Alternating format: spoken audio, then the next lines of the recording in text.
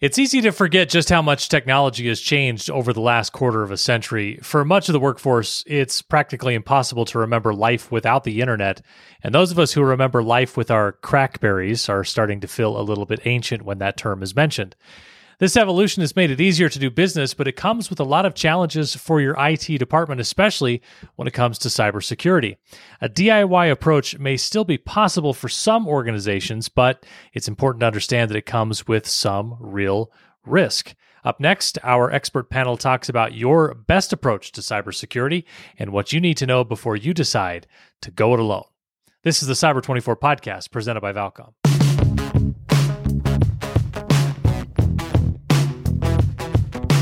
Welcome to the Cyber 24 podcast, a weekly pod dedicated to helping business and governmental leaders better understand the often intimidating topic of cybersecurity so you can make better decisions for your organization. I'm Marty Carpenter of 24/9, and I work in strategic communication, public affairs, and government relations. I'm joined today by our panel of cybersecurity experts, Dan Schuyler from Valcom and Paul Whittier from Adlumin. Guys, thanks so much for being here. Thanks for having us. Good to be here. And I should say welcome to season 7, because this is episode 126 and the first of our 7th season, and they never said it would last, but here we are, 7 seasons in. The other thing something that they've never said is that you'll never have to change your Facebook password. And so before we get into today's topic, I just thought it was timely to at least mention this, and Dan had flagged this on LinkedIn a little bit earlier. Facebook got hit with some kind of breach, and they lost, give or take 500 million passwords have been exposed. Dan, what can you tell us about it, and what's your take on it?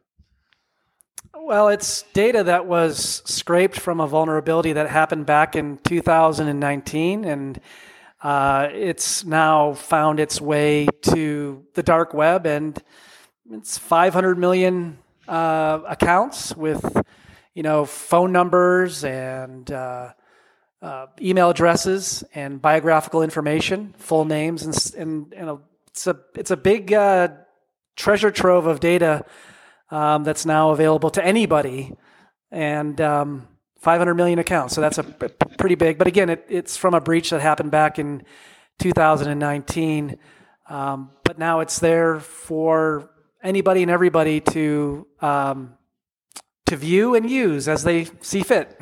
Yeah. Hey, Dan, no one would use their work email and password on Facebook, though, would they? No, it would never happen. Never happen.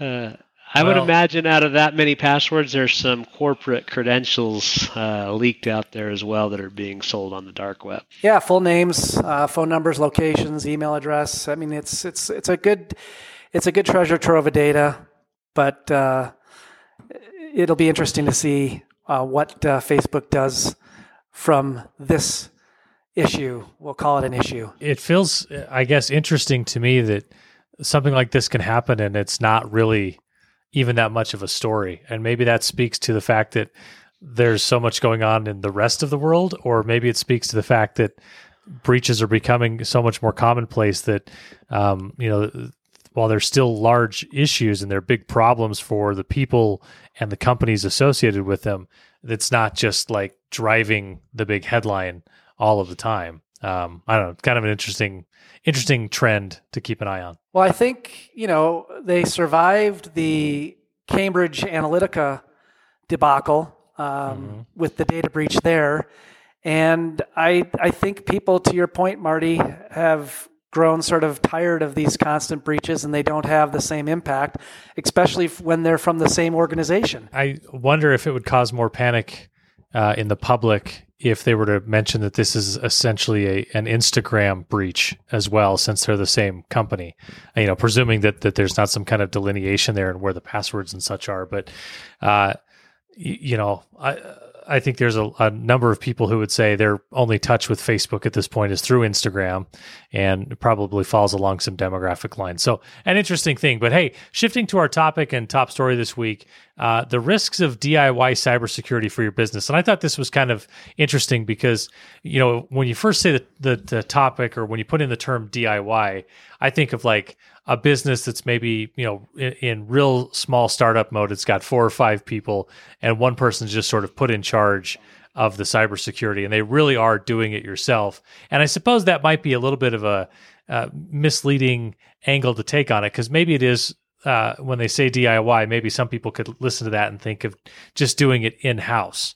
And so I'd love your thoughts on that as we kind of delineate between those two throughout our conversation. But with cybersecurity growing exponentially more complex, is it practical? Possible is one level, practical is another. What reason would any company have to sort of try to go at this on its own, as opposed to going and enlisting some expertise? And Dan, let's maybe start with you there and tell me what you think. Is there any argument that could be made where that would be actually advisable? Well, it all depends on the IT security structure of your organization, the type of data that you have and are trying to keep secure, the sensitivity of that data. Does building a SOC in-house make sense for every organization? Absolutely not. It's clearly a major undertaking. You have to have trained personnel that know the technologies for managing an internal SIEM and being able to do the analysis of the data, being able to do the correlation. And so to build a SOC takes a lot of time, money, and effort. It does make sense for some organizations, again, based on the size, the type of data, the type of compliance requirements that they might have. But it's clearly not an undertaking that the average organization should take because of all of the intricacies that I just mentioned, which really, leads us to the discussion of, outsourcing it to managed detection and response service provider. Paul, what's your take? Yeah, I agree. I mean, the estimates are, you've got regular IT people. It's kind of like a generalist at construction. Maybe they can do it. Maybe they're not experts at it. When I got a drywall person, I want someone to come hang drywall. I don't want to do it because they're really good and really fast at it. Cybersecurity, to get someone who does cybersecurity and they're an expert in that, it usually takes an organization around 500 to get someone dedicated to security.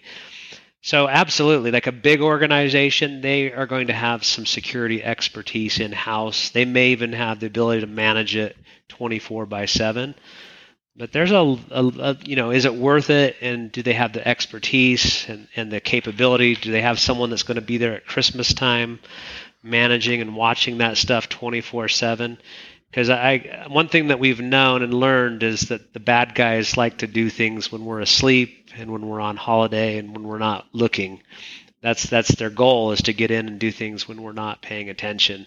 So I think there's some real value to being able to have someone watch it 24/7, 365 days, and it takes a big organization to do it on their own if they're going to do it. I saw something posted online that kind of triggered with this conversation, and it was a meme, and it said, how to grow tomatoes. And it said, step 1, dedicate 3 months of your life to growing tomatoes. Step 2, save $2. And so that probably costs you more than that, to be honest. Like, gardening's not a necessarily a money saving proposition. Right. So, and I think that kind of aligns with what we're saying here. Is like, look, you can grow your own tomatoes, but at the end, you might spend more time, money, and not necessarily do it as well, or maybe not any better, and quite possibly not even as well or even adequately. And it feels like that's kind of what we're saying here, is like, look, is it possible? Yeah. I mean, can I build my own car from buying parts and putting it together? Yes, I can. Is it much better if I let, Acura, Honda, Toyota, somebody else do it and put it together?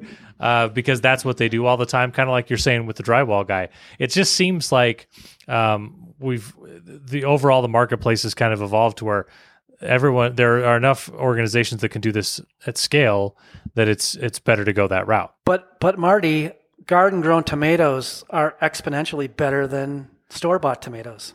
Not always, but many times. Many times. There could be an argument there for sure. I definitely, I think in Utah you can get some really great tomatoes that aren't store-bought.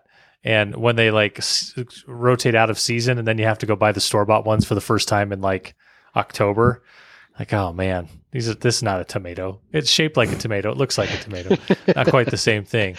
So, but I mean, Paul, what do you think? Is that's kind of what you were saying there with the drywall scenario, right? Yeah, it's easier to go do it the bigger way. I think the gardening is actually a great analogy too, right? Because I've gardened, and by the time you buy the seeds and you put all the fertilizer and the water, and you're like, I could have just bought this at the store for a whole lot less.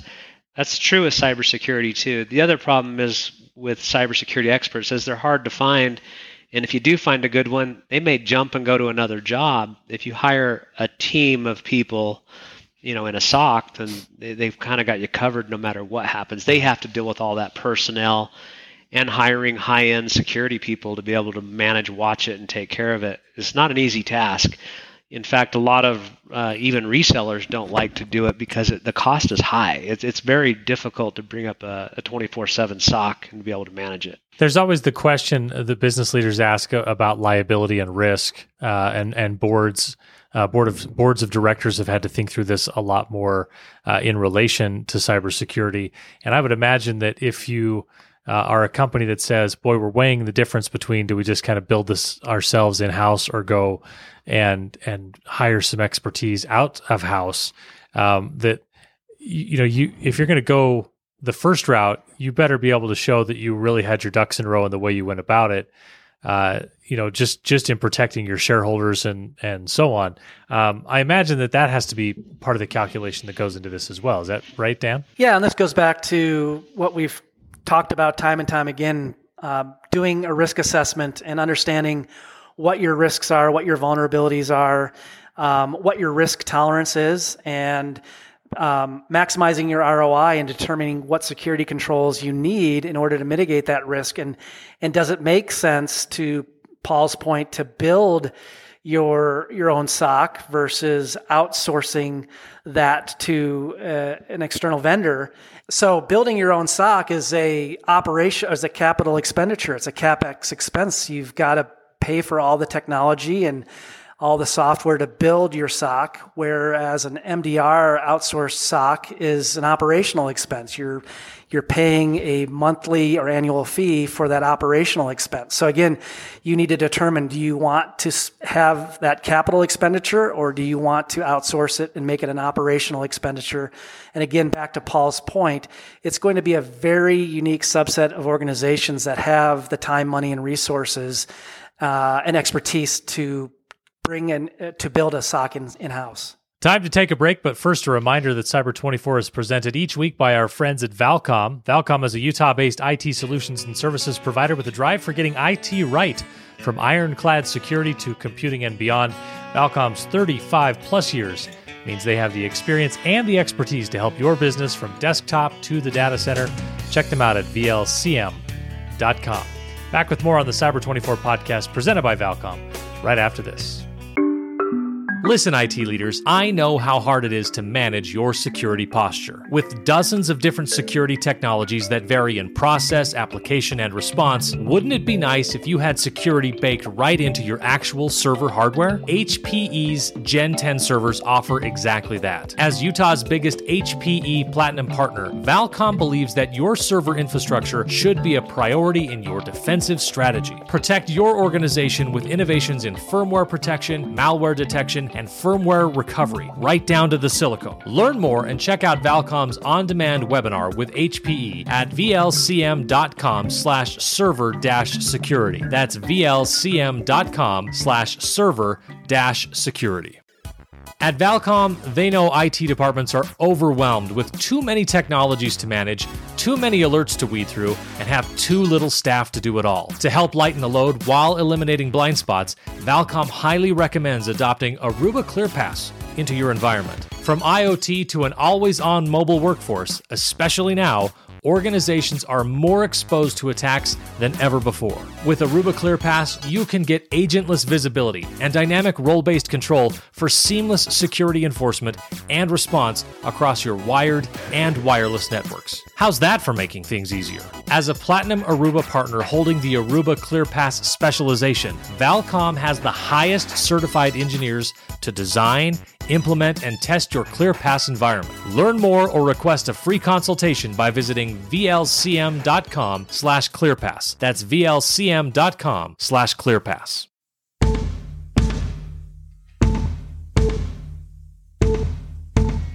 All right, welcome back. We continue our discussion with Dan Schuyler from Valcom and Paul Whittier from Adlumin. And we're talking about the pros and cons, practicalities and impracticalities of going it your own and doing sort of the DIY approach to your cybersecurity with your company. Dan, you mentioned managed detection and response, MDR, as a factor here. Can you just maybe expand on why that is a critical element or a key factor in the decision, and maybe even help our audience understand what we mean by managed detection and response? Yeah, so basically you are outsourcing the management, detection, and response of your network to a third-party provider, and their job is to ingest your network traffic and your log files from all your log-emitting devices, and to analyze those log files, correlate those log files, and determine if there is any suspicious activity within your network that you as the client need to be aware of. And so they're really taking you out of the driver's seat and doing that work for you and alerting you to any suspicious activity. And not all MDR vendors are the same. Most MDR vendors have the ability to detect malicious or anomalous activity within your network and alert you to it. And then there are some vendors, as this article said, that can deter and contain and remediate. But those, as the article said, are the more advanced vendors that have those technologies to actually stop malicious activity within your network. And so essentially you are subcontracting or subbing out the monitoring, the 24/7 monitoring of your network to somebody who is going to alert you to any activity that's outside the norm, malicious or otherwise, and make you aware of that. So Paul, so far we've talked about this primarily as sort of an either or approach, right? You either do it yourself or you do it, you totally outsource it. Is there a way to do a hybrid approach, and how common is that for people to or for businesses to try to piecemeal this a little bit and say, we do need external help here, but we want our internal team to handle this? Yeah, definitely. So this fits really well with Adlumin and what we do. We are a SIEM, and we're a modern SIEM that does all that ingestion, but we use a lot of artificial intelligence to make it easier.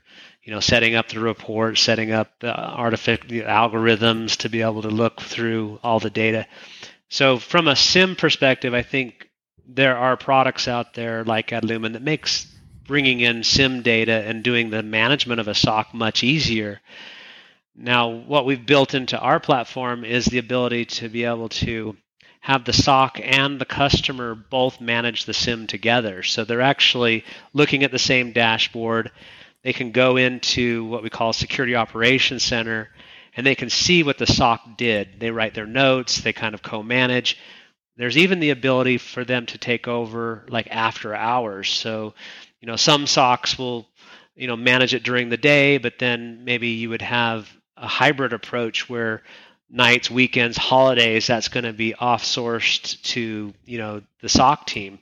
So there are hybrid approaches that can be had. That can cost a little bit less, and depending on the vendor and what they allow to happen.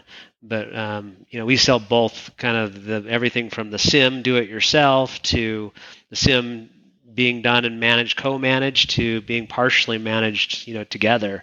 So I think there's a lot of different options that could be had, but having a professional looking at your security information and giving advice and professional feedback, I think is invaluable. For organizations that sort of try to do the hybrid approach or pick and choose spots here and there, what's usually their motivation? Is it a cost thing? Is it they already have some of their team in place and so they're just trying to fill gaps of what they don't have? What's their general thinking? I'd say it's a cost. For us, and I don't know how it is for everybody. Some vendors only sell a SIEM, some only sell a SOC, and you get access to components of it. But when you're looking at the whole project, for our perspective, SIM is probably, like, let's say it's a cost. Having it managed is pretty much double the cost, right? So you can get the product itself that helps you, manage your security operations, or you can pay double and have someone manage that. So it's definitely a cost, to be able to have someone looking over your network and managing it and all that. But kind of think of this as staff augmentation as well, right? Because if you're having a SOC, you're not having to hire someone to do that. So instead of having, to hire someone and pay the benefits and making sure they're there and all the things that go along with it, you just outsource that SOC component, Security Operations Center, and then they just become part of your IT team. And your IT generalist now can take, an active role in the SIM as much as they want, but they've got that back end piece where they can always know that the SOC's watching it as well. I think the hybrid approach is a really great approach when you're using both. They have access to the product and the SOC has access to the product, and you're having feedback loops that are happening in between. I guess if a company were to come to you and say, look, cost is not our big problem. And first of all, that'd be the dream client, right? If they come to you and offer up, hey, cost is not the thing. But let's just hypothetically say, hey, cost is not going to be the problem.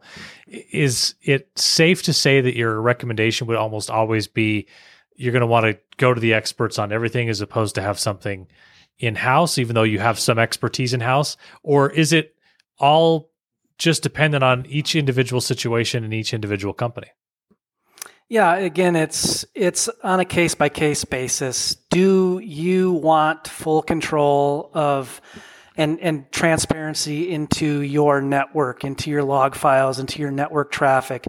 Do you have the time and expertise, as Paul mentioned, to manage your own SIM on a 24/7 basis?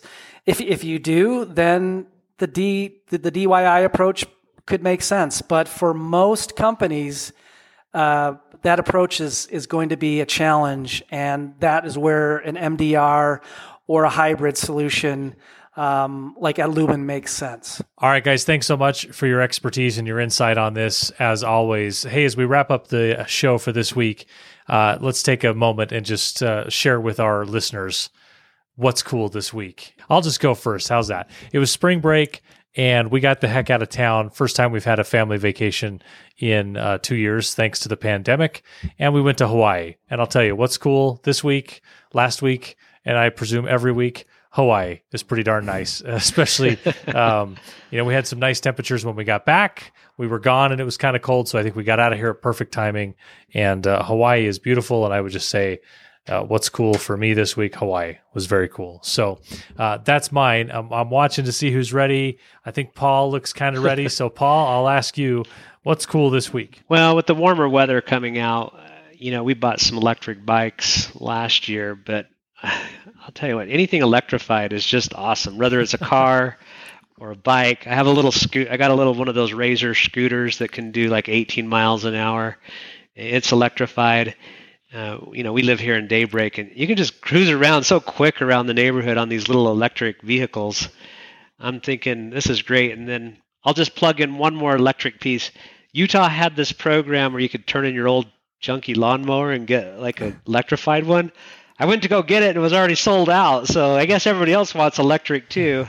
Because, if somebody's listening on that program to get more electric turn-in lawnmower things, I'm in. I'll give you my crappy gas-powered lawnmower, and I would kind of like to go to an electric lawnmower, sure. Yeah, especially when gas prices jumped up, they went from like around $2.60 a gallon to I think we got up to as high as like $3.40 in Kaysville, something like that. So Davis County, I saw it around $3.40. So yeah, I think a lot of people thinking electric again when gas prices jumped up like that. So, and by the way, an electric scooter, just the ones that you can rent and kind of zip around on, they're so much fun. And I rarely get on something like that doesn't make me like turn into just a kid again. And like, this is just so fun to zip around. So I'm totally with you on that. All right, Dan, take us home. What's cool this week? I want an electric scooter now. So now I'm going to have to go out and get one. You can go rent one downtown. Yeah. I'm going to default to Apple again. Nothing really struck my fancy. Apple's got the Find My App feature built into the new version of iOS, and it now takes the Find My feature to the next level. Instead of just finding your iPhone or finding your Apple devices or finding Marty or finding Paul, you can now find third-party devices that you've misplaced. Clearly, it has to have the built-in technology that's compatible with the Find My app technology that Apple's providing. And there's, I think, about 4 vendors right now that are providing Find My app compatibility, but clearly with the Apple ecosystem, there are going to be a lot of products that will have the Find My app feature built in. So for the absent-minded of us, when we misplace something, we can just get on our phone and it'll show us exactly where we left it. Well, very cool. I know that we're not too far away from, I think, is it 14.5, iOS 14.5, so we'll get a few new features coming out, and always great stuff. Dan and Paul, thanks so much, as always, for your time and for lending some of your brain power to our audience so they can better understand some of these important issues. And in this case, I think with the DIY or not to DIY, a real big decision that a lot of businesses and business leaders are facing. So thanks very much. As we wrap up for this episode, I want to thank our sponsors at Valcom. At Valcom, you get much more than a dedicated IT retailer. They become an extension of your IT team. Whether you're a startup or an enterprise, Valcom has the technical sales and engineering expertise to make your business more effective and productive. Check them out at VLCM.com to learn more about Valcom's end-to-end solutions, the technology vendors they partner with, and so much more. That's VLCM.com. Hey, we also want to thank our supporting partners, the Utah Department of Technology Services, the Kem C. Gardner Policy Institute, our friends at Secuvant, the Utah Attorney General's Office, and the Utah Department of Public Safety. You can follow us on Twitter at Cyber24_, or you can follow us on Facebook. Hit us up either place to let us know what you think, or if you have a topic you'd like us to discuss. You can also rate and review this podcast on Apple Podcast. 5-star ratings, much appreciated. Thanks, everyone. Have a great weekend. Stay safe online.